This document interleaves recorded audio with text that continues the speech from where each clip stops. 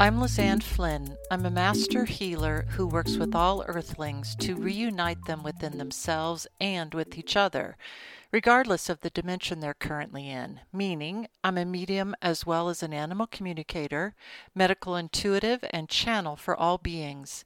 I use the tools of shamanic journeying and soul retrieval to support animals and humans as they heal from past trauma. I'm certified as a Reiki Master Teacher and as a canine massage therapist. This is the Animals I View podcast.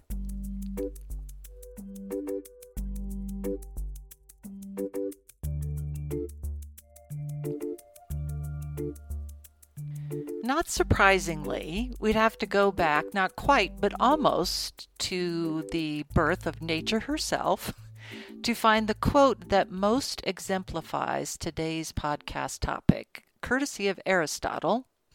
It's simple, succinct, and sums up nature beautifully in just 4 words, and they are, nature abhors a vacuum. Meaning that all the other species on the planet, when seeing an open spot where they might insert themselves in balance and partnership with all the other beings on Earth, they'll take it. Because they know that to a certain extent, it's best to use the available resources as a way to thrive alongside other beings and at the same time continue a consistent partnership that contributes to the abundant recycling abilities of nature herself.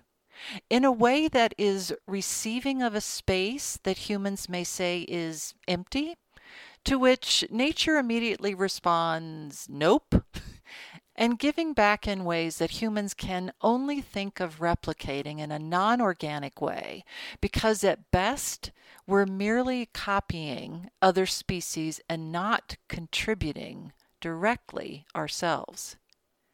And think of that for just a moment. What if? What if is actually one of my favorite questions to ask myself and others. What if humans chose to partner with nature instead of pillaging the earth for whatever resources it is that we think we need or ever did need? What if humans chose to listen deeply to the wisdom of the planet for how we can both serve as guardian for others as well as uniquely contribute in ways that no other species can? What if, in our continual thinking of how we can give to the abundant cycle of nature, we also might be perfectly suited to receive in ways that, quite frankly, might stun all of us, and yet we might grow to say, well, of course, this is the way our relationship, keyword, with earth and nature is structured, so shifts in how we arrive at new places in this relationship are to be expected. What if you try what if on for size sometime? You might be surprised at what direction you'll go when you apply that to any situation. In nature's way of abhorring a vacuum, what do we mean by that? It means nature doesn't like a place that's devoid of matter by strict definition in our way of spelling and Merriam-Webster. Likely, other dictionaries would chime in with the same. The key word, of course, is matter, because then we reach the place of another phenomenally deep thinker and positive genius by the name of Albert Einstein and his formula of E equals mc squared, more popularly known as the theory of mass-energy equivalence. Quoting from the link that will be in the podcast notes, the E in the formula stands for energy, measured in units called ergs. The M represents mass in grams. The C is the speed of light measured in centimeters per second. When the speed of light is multiplied by itself, squared, then multiplied by the mass, the result is a very large number. It shows that the energy stored in an even small amount of mass is enormous. And so, moving just a titch to the side is the difference between mass and matter, and I don't want to get too geeked out here, because the only part of the equation that matters, pun intended, to animals is E, the energy part. Quoting from another article, matter is anything that occupies space and has mass, while mass is something that represents the amount of matter in a particular space, particle, or object. Therefore, the key difference between mass and matter is that mass is a measurable quantity, while the matter is not. Furthermore, matter is a poorly defined concept, while mass is a scientifically well-developed concept. And it's this last part that I find really interesting. That mass and matter are definitely interrelated, yet mass is the concept most accepted as being scientifically sound by that same community, science. Because matter is what matters, frankly, to nature. It seems that the mass part is immaterial to the matter part because nature doesn't know science like humans know science. She and all other earthlings know that while they're here, it's what's here, the substance of the person, place, or being that counts.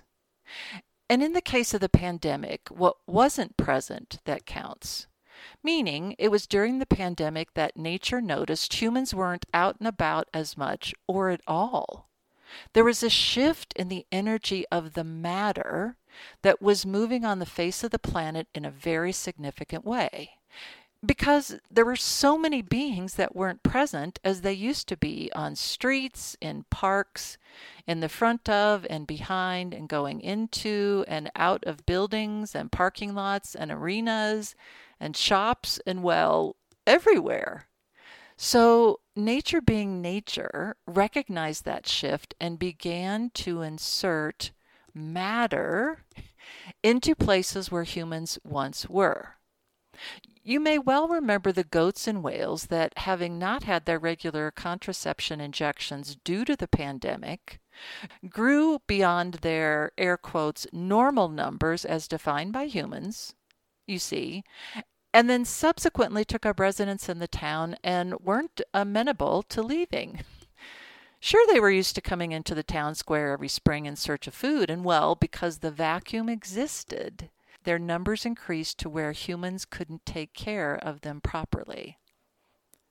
I was aware, and you may have been aware as well, of other new species suddenly being discovered in the way that humans do. We say, hey, until we know it exists, it doesn't really exist. And because of the shift of the energy of matter, the balance of predator and prey shifted so that numbers of all species shifted as well, leaving more unknown species to become seen by us. Remember, nature abhors a vacuum. What if that extended to human knowledge of all species on this planet? What if, with our species being so affected by the pandemic, no coincidence at all, I perceive, other species were able to come forward to fill our previously held spaces of energy with their matter? Remember, there's no separation on this planet as much as we perceive that there is in our human-centric way.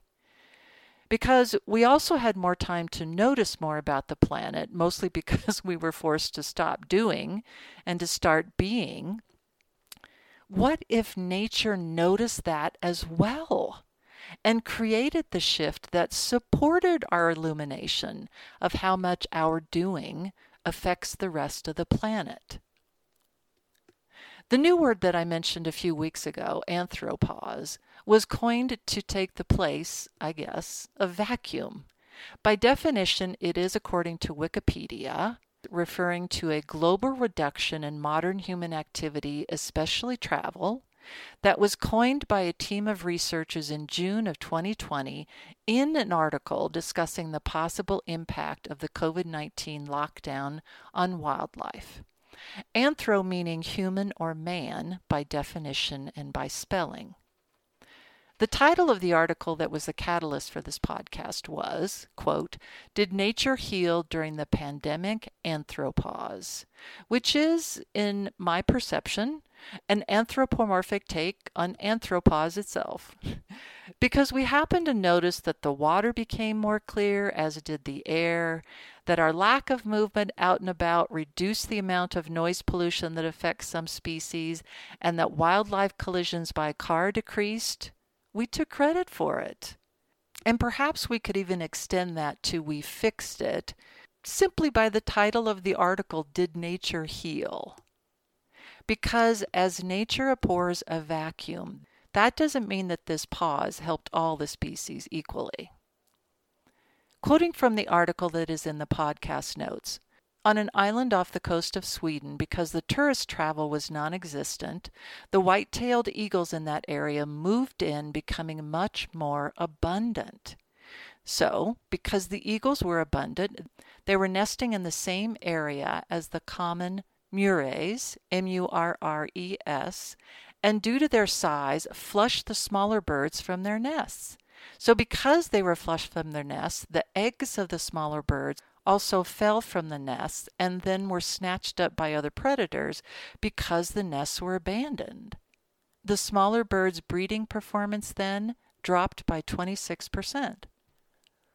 Other invasive species moved into this vacuum, which then upset other ecosystems, as did the white-tailed eagles when their numbers of predators began to outweigh the available prey in a given area. Even some species that we may view as innocent, your average cottontail rabbit, for instance, is actually a threat to native hares.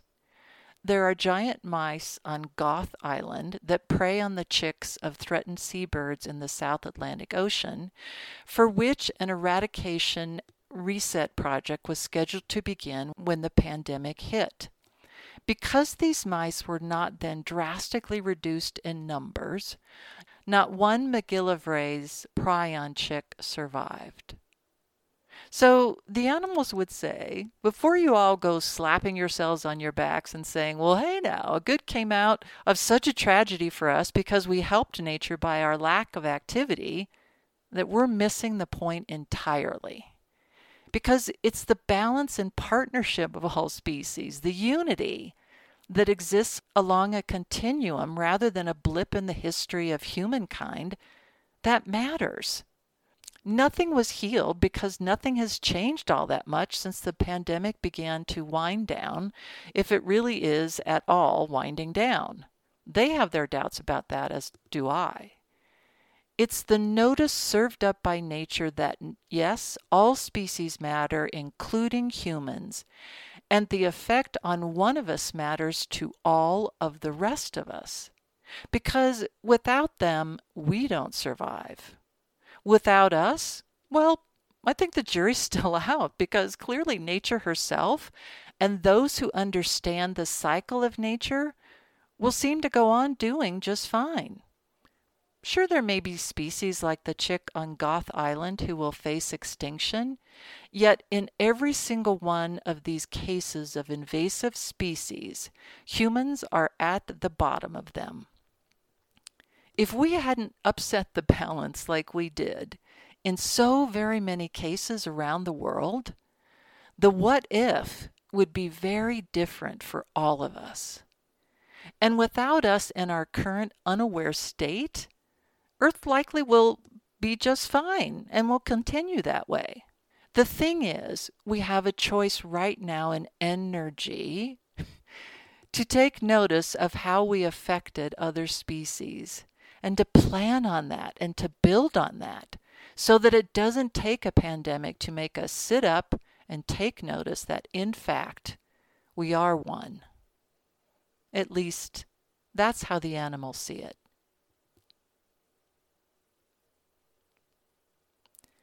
Thanks for listening today. Leave a review if you're so inspired, and be sure to subscribe to this podcast. I offer all new clients a free 15-minute consultation. Reach out if you think I can be of service and to schedule online via www.lizanneflynn.com. Come and find me on social media, Facebook, Twitterverse, Instagram, and LinkedIn. I encourage you to sign up for my quarterly newsletter on my website, where I also post notices for upcoming events, the starting date of courses in the Animals Eye View Academy, and online psychic fairs. Coming up in another 2 weeks, we will be having a message from animals. And actually, I haven't, and more accurately, they haven't yet decided whether it's going to be a particular breed of a particular species that's going to be the ambassador spokesperson for them. But suffice it to say, this message will be about using animals as models for our experiments. Tune in for what likely is going to be a profoundly powerful message from the animals. This has been the Animals Eye View podcast. I'll see you next time.